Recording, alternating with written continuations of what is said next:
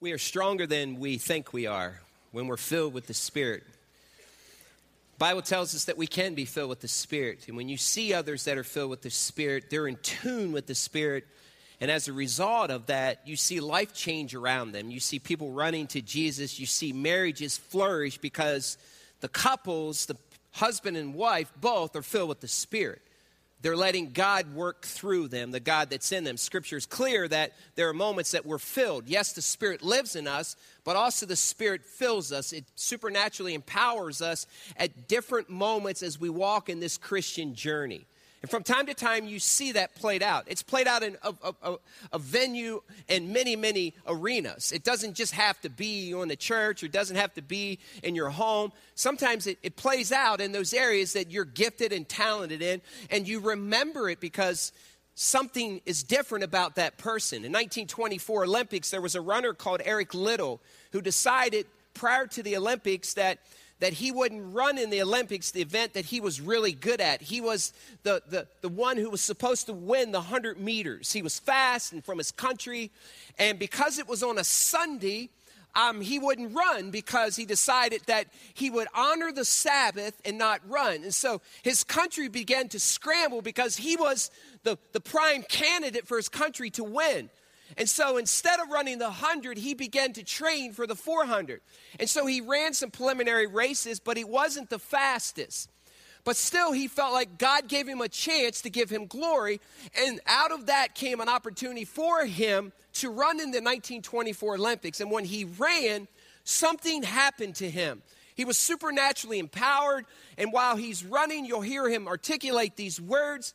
And is remembered in the movie called Chariots of Fire. It's a great movie to watch how a man of God, empowered by God, uses his gifts and talents. And even to this day, we remember him. So in 1924, he lines up on the track. He's on the outside lane, and he can't see who's behind him. And he decides to run in such a way to give God glory. And I believe he is filled with the Spirit, and he gives God glory. Watch this clip. Final 400 meters. Taylor, États-Unis, numéro 278. Good luck. Don't expect I'll see you till after the race.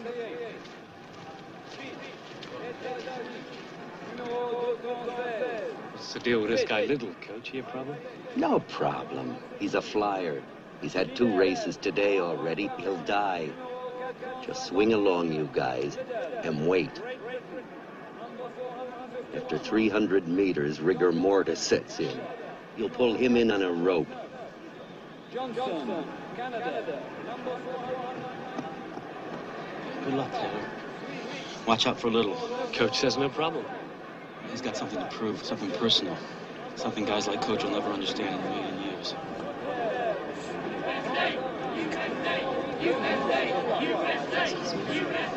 Jenny.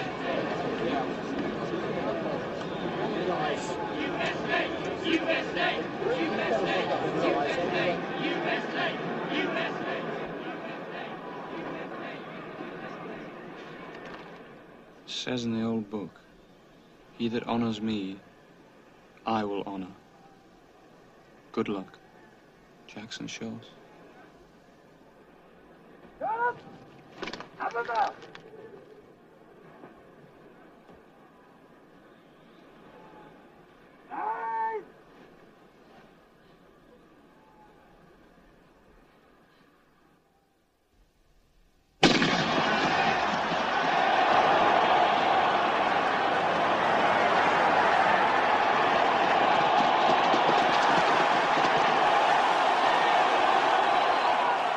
So where does the power come from to see the race to its end from within?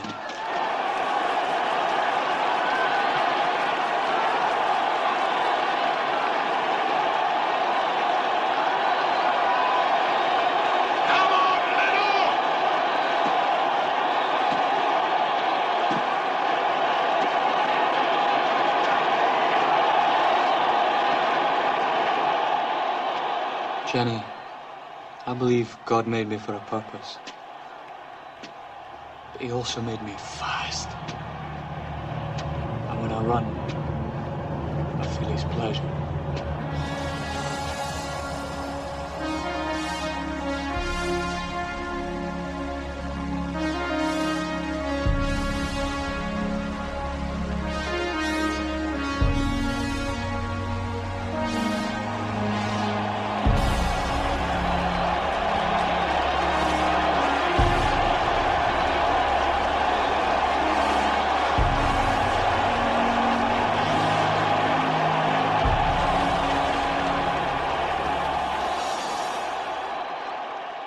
Eric Liddell went on to win the 1924 Olympics 400 meter. I don't know if you catch that phrase, but he said he believed that God made him to run and God made him fast.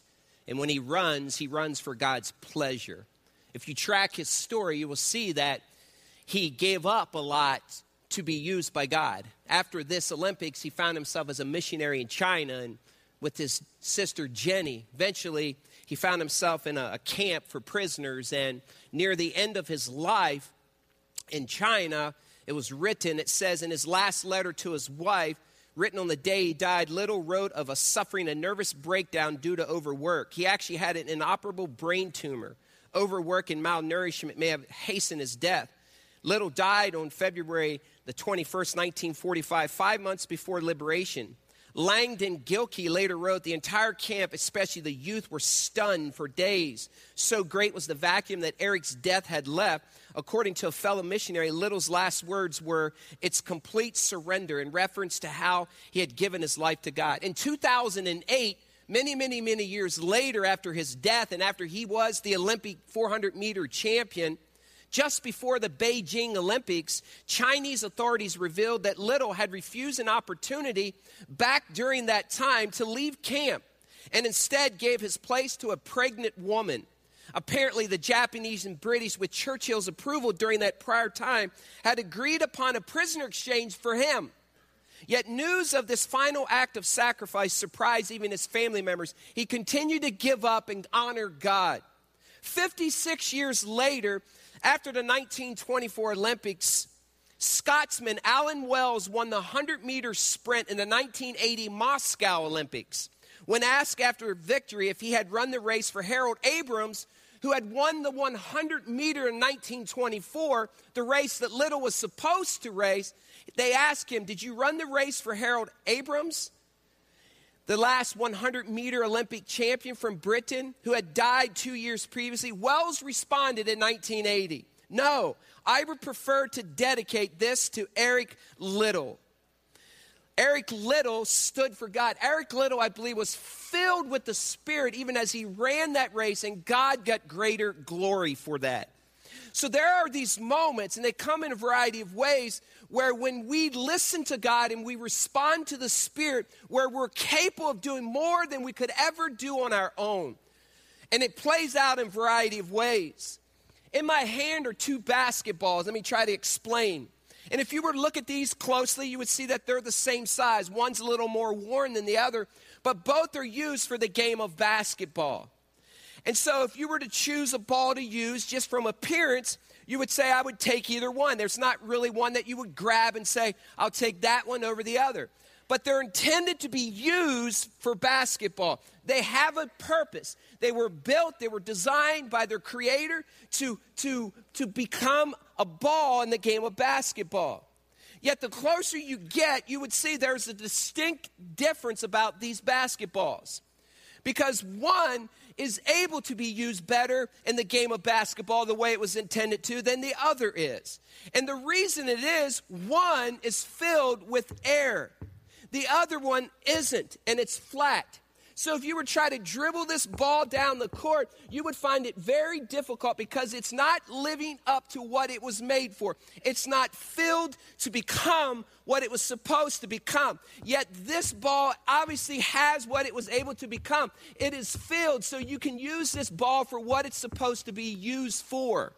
We, like these basketballs, are vessels who have the living God living in us.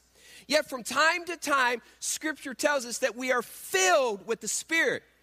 And we can live up and above what we thought we could ever do on our own and become what we're supposed to be. We are used by Christ in ways that we couldn't do on our own. We are filled with the Spirit. Scripture says it this way. In Ephesians chapter 5, it tells us in verse 18, we should be filled with the Spirit.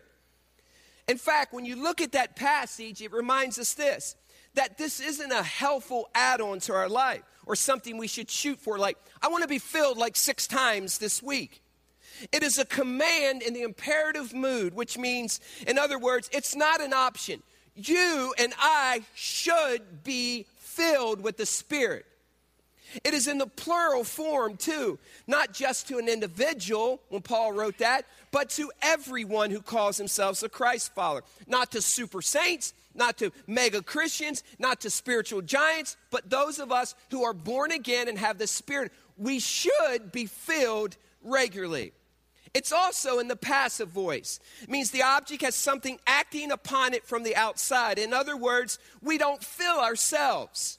We don't wake up and say, today I'm going to be filled by the Spirit and I'm going to be a better father, a better husband, a better worker, a better servant of Christ. No, we don't do it ourselves. We put ourselves in position where the Spirit of God fills us. It's also in the present tense. Unlike the baptism of the Holy Spirit that happens at salvation, this is a repeated event. In other words, it could be read, being filled with the Spirit regularly. Continually give control over your life. It happens over and over and over again. It should happen as an individual. So right now, you and I have the opportunity to live up to our redemptive potential and be filled. Some of us aren't filled. Some of us, yes, the Spirit lives in us, but He's not empowering us the way Scripture says He can. The problem is this. Most of us spend the majority of our lives stuck kind of in the middle.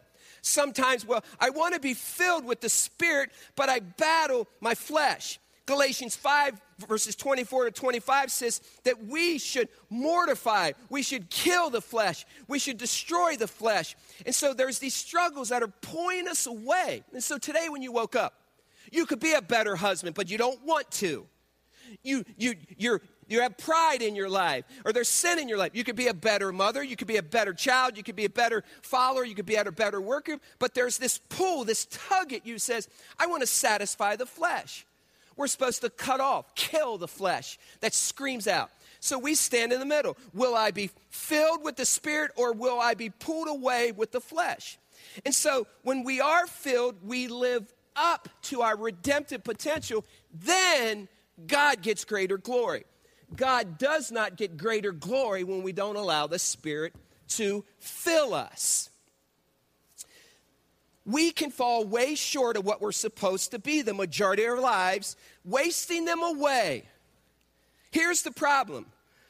We want the Spirit to fill us for what we think is best. Spirit, fill me up so that I can go do this. Spirit, fill me up so someone can be healed. Spirit, fill me up so I can get this job. Spirit, fill me up so I can have a better marriage. Spirit, fill me up. Spirit, fill me up. Instead of, like last week when I said, instead of letting the Spirit lead you, you tried to lead the Spirit. We don't like listening. We don't like following. We want to lead. But Scripture says we should be led by the Spirit. And the question that determines that often is just this one. Am I doing this thing? Am I going on this path to give glory to me? Or am I trying to lift God up for greater glory?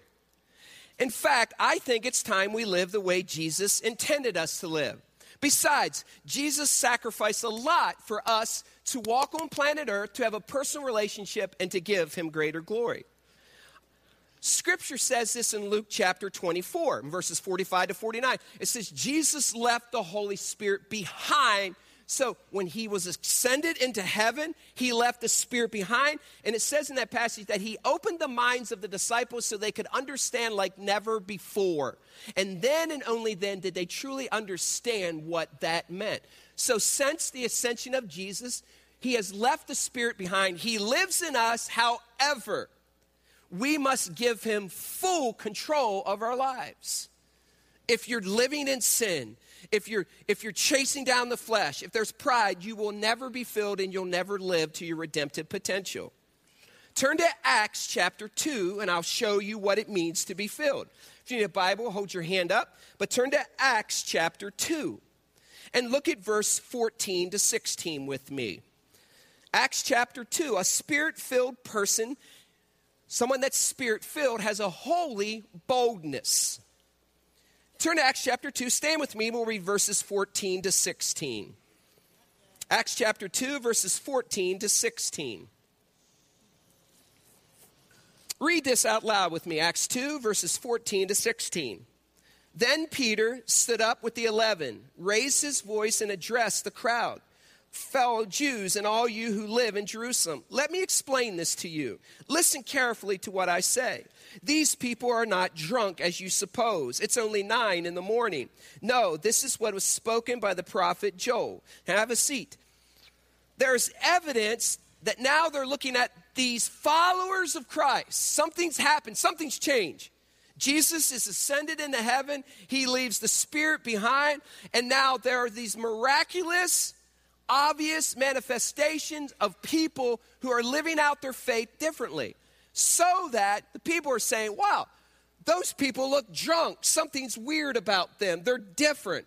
And so Peter stands up and says, hey, we're not drunk. It's 9 a.m. This is just evidence of being filled by the Spirit.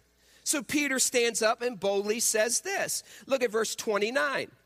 Fellow Israelites, I can tell you confidently that the patriarch David died and was buried, and his tomb is here to this day. But he was a prophet and knew that God had promised him on oath that he would place one of his descendants on the throne. Seeing what was to come, he spoke of the resurrection of the Messiah, that he was not abandoned to the realm of the dead, nor did his body see decay.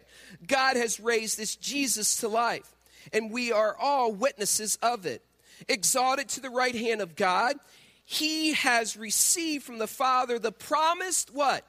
Holy Spirit, and has poured out what you now see and hear. Peter says, what you're seeing, these great moves of God, you see these people miraculously doing things. It's happening because the Holy Spirit has been poured out. They are filled with the Spirit. We're not drunk. It is evidence of that God is working in a supernatural way through us. Now look at verse 37. Peter goes on to say this. When the people heard this, they were what to the heart, and said to Peter and the other apostles, brothers, then what shall we do if this is happening? Peter replied, repent and be baptized, every one of you, in the name of Jesus Christ for the forgiveness of your sins, and you will receive the gift of the what? The promise is for you and your children and for all who are far off, for all whom the Lord our God will call. With many other words, he warned them and he pleaded with them, save yourselves from this corrupt generation. Those who accepted this message were baptized, and about how many were added to their number that day?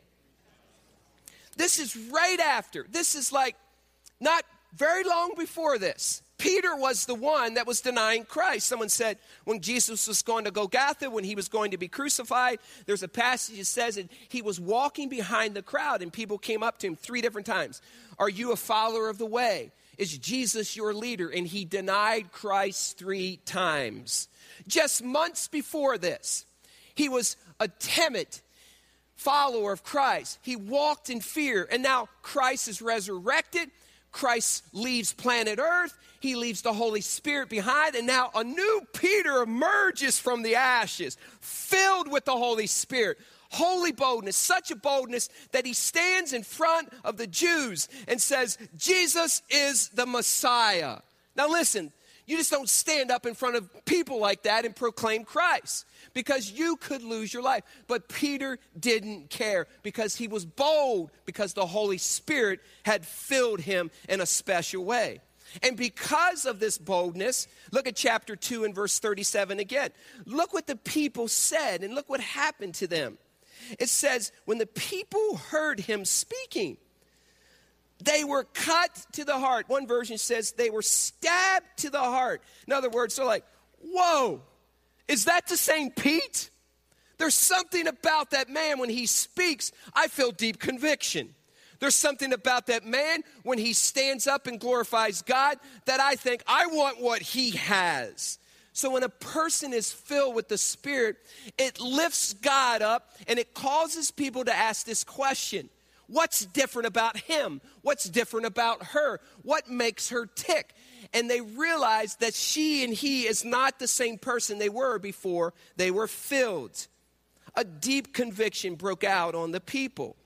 When he spoke, it was Spirit-filled. That was God working through him. Look at chapter 3 and look at verses 1 to 7. One day later, Peter and John were going up to the temple at the time of prayer. At 3 p.m, now a man who was lame from birth was being carried to the temple gate called Beautiful, where he was put every day to beg those from going into the temple courts. When he saw Peter and John about to enter, he asked them for money. Peter looked straight at him, as did John. Then Peter said, "Look at us." In other words, the man's eyes must have been down. He was afraid to look at people. So the man gave them his what? Expecting to get what from them? Then Peter said, "Silver or gold I do not have, but what I do give you, in the name of Jesus Christ of Nazareth," what? Walk. Taking him by the right hand, he helped him up, and instantly the man's feet and ankles became strong. He jumped to his feet and began to walk. Then he went with them into the temple courts, walking and jumping and praising God. When all the people saw him walking and praising God, they recognized him as the same man who used to sit begging at the temple gate called Beautiful. And they were filled with what? Wonder and what? At what had happened to him. In other words, we haven't seen anything like this before. Verse 11, while the man held on to Peter and John, all the people were what? And came running to them in the place called Solomon's Colonnade. He gives this convicting message. Now he sees a man who needs to be healed. And so he speaks in the strong name of Jesus Christ, and this man is healed. And as a result, he's not bringing glory to himself. They're not after the healing themselves, but they're after the God who healed. Always keep this in mind. We can become enamored more with the miracle than the God of the miracle. We can become more enamored with asking for something instead of receiving something from God. Let me explain a second how easily that shift in our mind can take place. Imagine two men decide right now to walk from the back of our auditorium to the front. Both are unsaved men. One man walks in and he has a limp. He limps the whole way down. He comes to the front. Another man walks down this side the whole way down. They both stand in front of me. Both men are lost eternally. Neither man knows Jesus Christ as his Lord and Savior. This man asked, "Can you pray that your God would heal my leg? It's 6 inches shorter." This man asked, "I want to know the God that you talk about. I want to know the God that's changed some of the lives here at Grace Community. I want to move from death to life. Would you pray with me? I want to have miraculous intervention, turning from old man to new man." Both pray. So on this side, we pray. And this man's leg grows 6 inches. Now we pray here. And this man walks from death to life, surrenders, and now is a follower of Jesus Christ. In your mind, just be completely honest. Which one was the greater miracle? Which one can we become more enamored with? Which one will we walk away saying, "I saw that today in the church that I attended. And because of that, I what?" Which one of you would say, "This is the greater miracle"? Because a man who was lost and headed to hell, now because he trusts in Christ, the Holy Spirit lives in him and he's eternally saved. You see, here's we got to be careful of. We get caught up more in looking for this, and we miss the God that can do both of those. And if we trust more in that than we do the God who can bring the miracle, our philosophy, our doctrine is shifted askew from God. And we go looking for those, and we follow the act instead of the God who did the act. Peter did a miraculous healing here. And because of it, those people were saying, "I want what the God that did that." And it says that thousands were added to the number that day because they knew they couldn't do that on their own. And there's only one way to describe that. God, their God, did that. Pete didn't care what people said to him. In fact, after this moment, look in chapter 4. We move on. Look at chapter 4 and verse 1. The priests and the captains of the temple guard and the Sadducees came up to Peter and John while they were speaking to the people. Chapter 4 and verse 2. They were greatly what? Because the apostles were teaching the people, proclaiming in Jesus the resurrection of the dead. They seized Peter and John, and because it was evening, they put them in jail until the next day. But many who heard the message, what? What's it say? So the number of men who grew to about how many? The next day, the rulers, the elders, the teachers of the law met in Jerusalem. Annas, the high priest, was there, and so were Caiaphas, John, Alexander, and other of the high priest's family. They had Peter and John brought before them and began to question him. By what? What? What's the next word? Or what did you do this? In other words, there was something different that just took place. It caught the attention. Number one, they recognized a new Peter. But they said, this just doesn't happen on so. By what power did this take place? By whom did this? In other words, can you see the difference here? They weren't so concerned by the act itself, but they were giving credit to the actor that did the act. And so there's where we must have balance. If we run to places to see that and we forget about the person, the God who did that, then we've come skewed in our theology. We must always go back to Jesus. And the reason Jesus does miracles is so that people run to him, not to give credit to an institution, a ministry, a church, or an individual. And when that takes place, when a man's name is lifted higher because those kind of things are going, we have run lost away from Jesus Christ. Anytime man is elevated as opposed to God being elevated, then we have lost our way, the way that Christ intended us to go. So they asked the question, by whose name and whose power did that take place? So we have them looking and asking. Look what happens next. Then Peter, verse 8 says, filled with the Holy Spirit, said to them, rulers and elders of the people, if we are being called to account today for an act of kindness shown to a man who was lame and are being asked how he was healed, then know this, you, and he's looking at him, imagine this, and all the people of Israel, it is by the name of what? What is it? Jesus Christ of what? Whom you, now look at him, he's bold. By the way, whom you crucified. He didn't back down. He says, by the way, it was Jesus, the same Jesus that rose from the dead. And by the way, by whom you crucified. Back at you, big boys. Jim Brown paraphrase. That's what he's saying. But whom God raised from the dead, that this man does what? Stands before you what? Can you see what he's doing?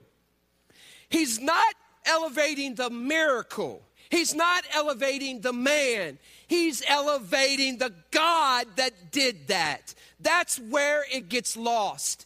As soon as the man is elevated, as soon as the church or ministry or person is elevated over God, we've taken credit for what only God can do. Look what happens next in chapter 4.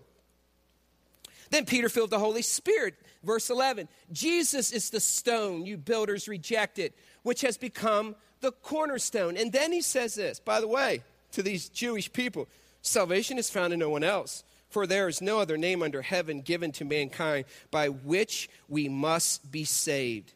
Look at verse 13. Then they saw the courage of Peter and John and realized that they were unschooled, ordinary men, and they were what? Astonished. Why? They took note that these men had been with whom?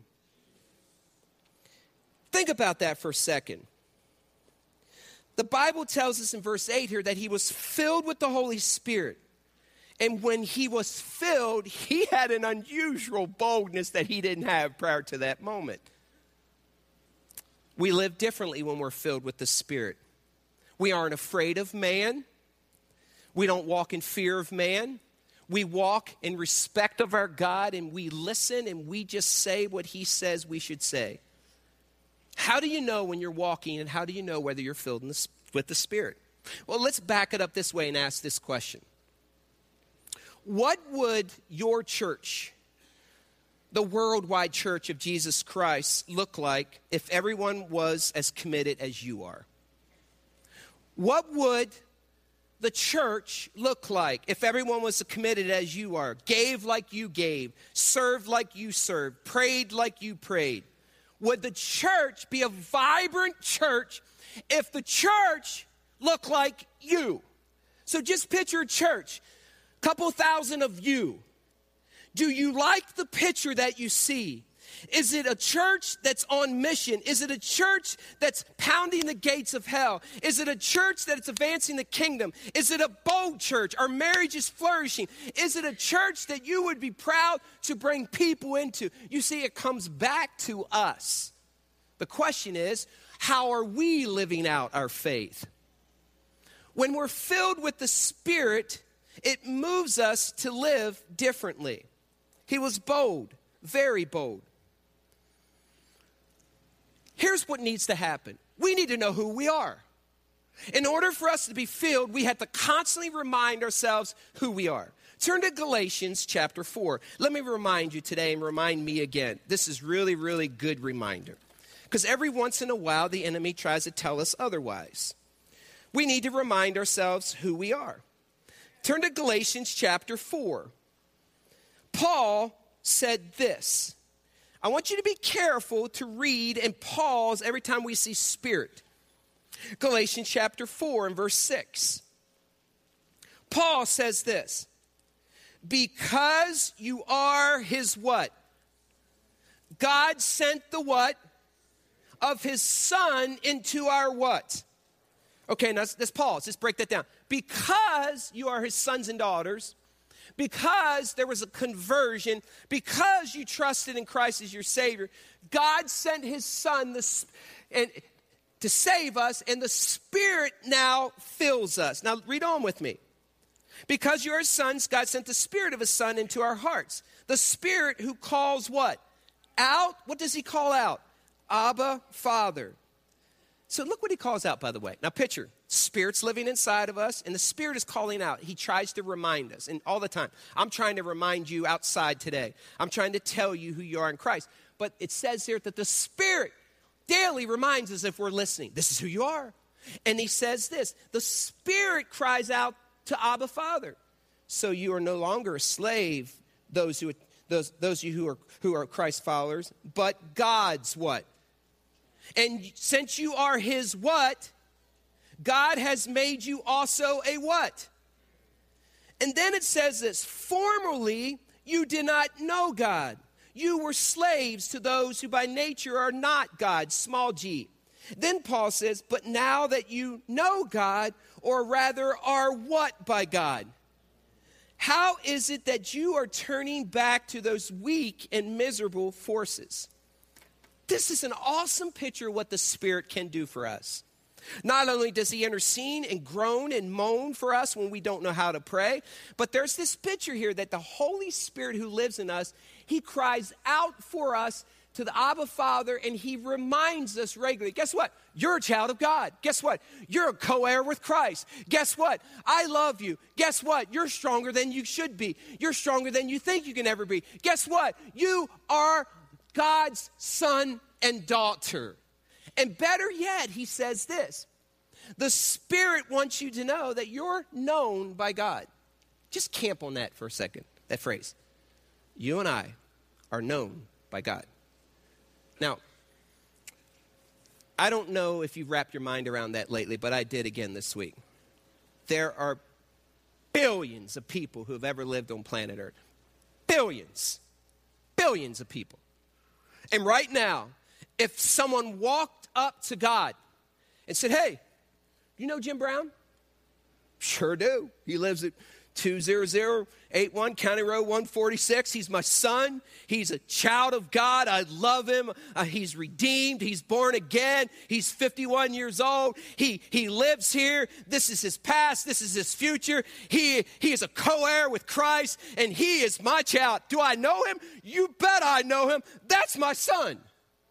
Now think about that. Right now, the Spirit reminding you, Abba Father, remind them that you are known by God. Right now, your name, if it's brought up as God is holding the world together, he's like holding it together, and someone said, hey, do you know that person who attends Grace? Do you know Sue? Do you know Sally? Do you know Amanda? Do you know Lori? Oh, yeah, I know. They're my kids.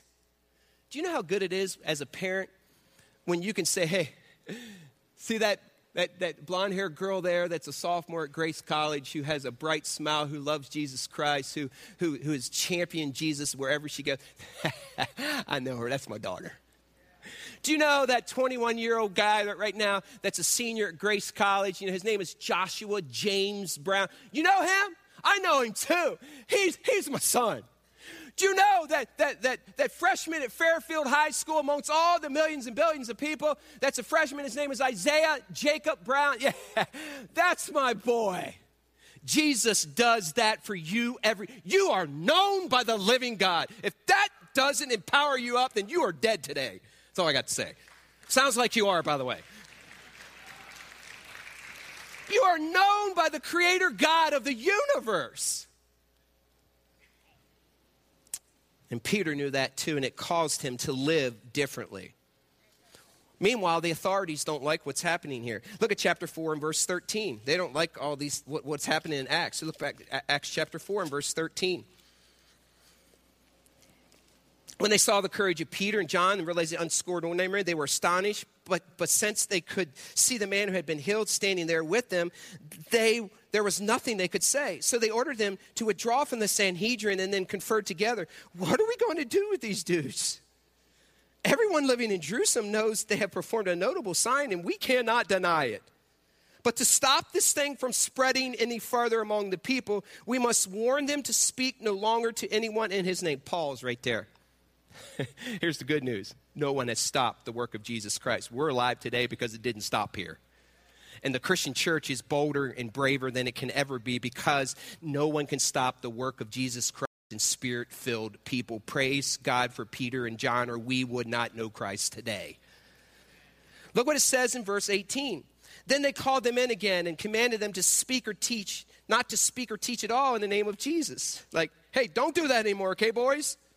But Peter and John replied, which is right in God's eyes, to listen to you or to him, God? You be the judges. As for us, we cannot help speaking about what we have seen and what we have heard. After further threats, they let them go. They could not decide how to punish them because all the people were praising God for what had happened. For the man who was miraculously healed was 40 years old. By the way, who are they praising? God. Not the man who, by God's grace, was able to pray over them, but they gave praise to God. Meanwhile, thousands of people are repenting and coming to Jesus. The early church was forming because of Spirit-filled men like Peter and John. You want to see evidence of the Spirit moving, then there better be some lives that are being transformed. There must be, or the Spirit's not moving.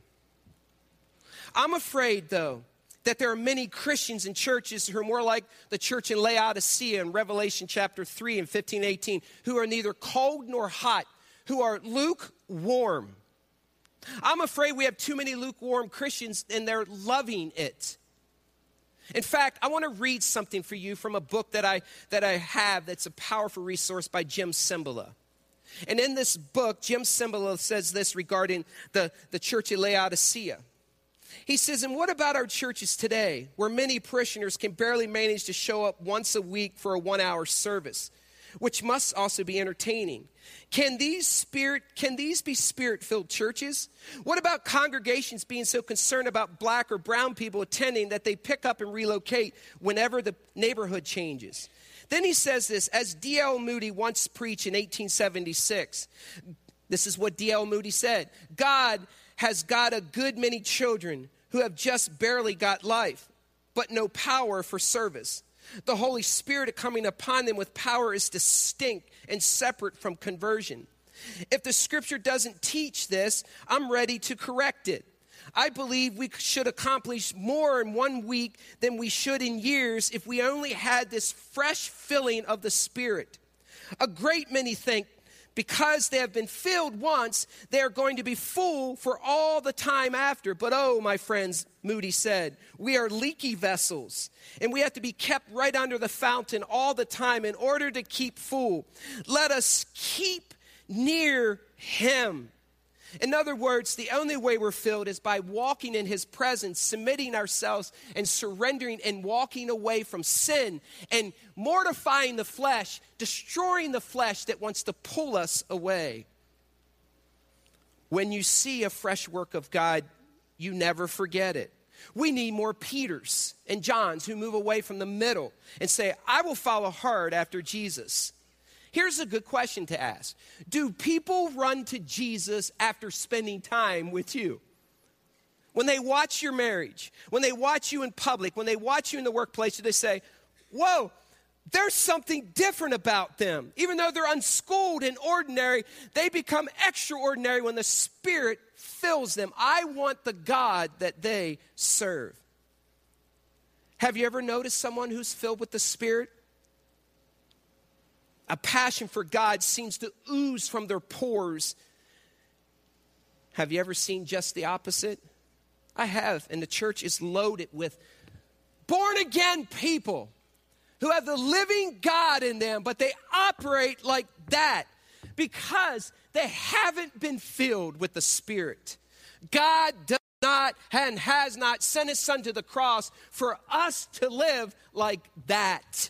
He wants us to live above our own ability. I'm afraid way too many of us fill our schedule with things that have little eternal value. And we disguise it by saying, oh, I'm doing it for God, yet truly we know it's for us. When you are filled with the Spirit, expect resistance. Show me a woman, show me a man who's filled with the Spirit. I'll show you people who in their past lives are being transformed. I'll show you marriages that are flourishing.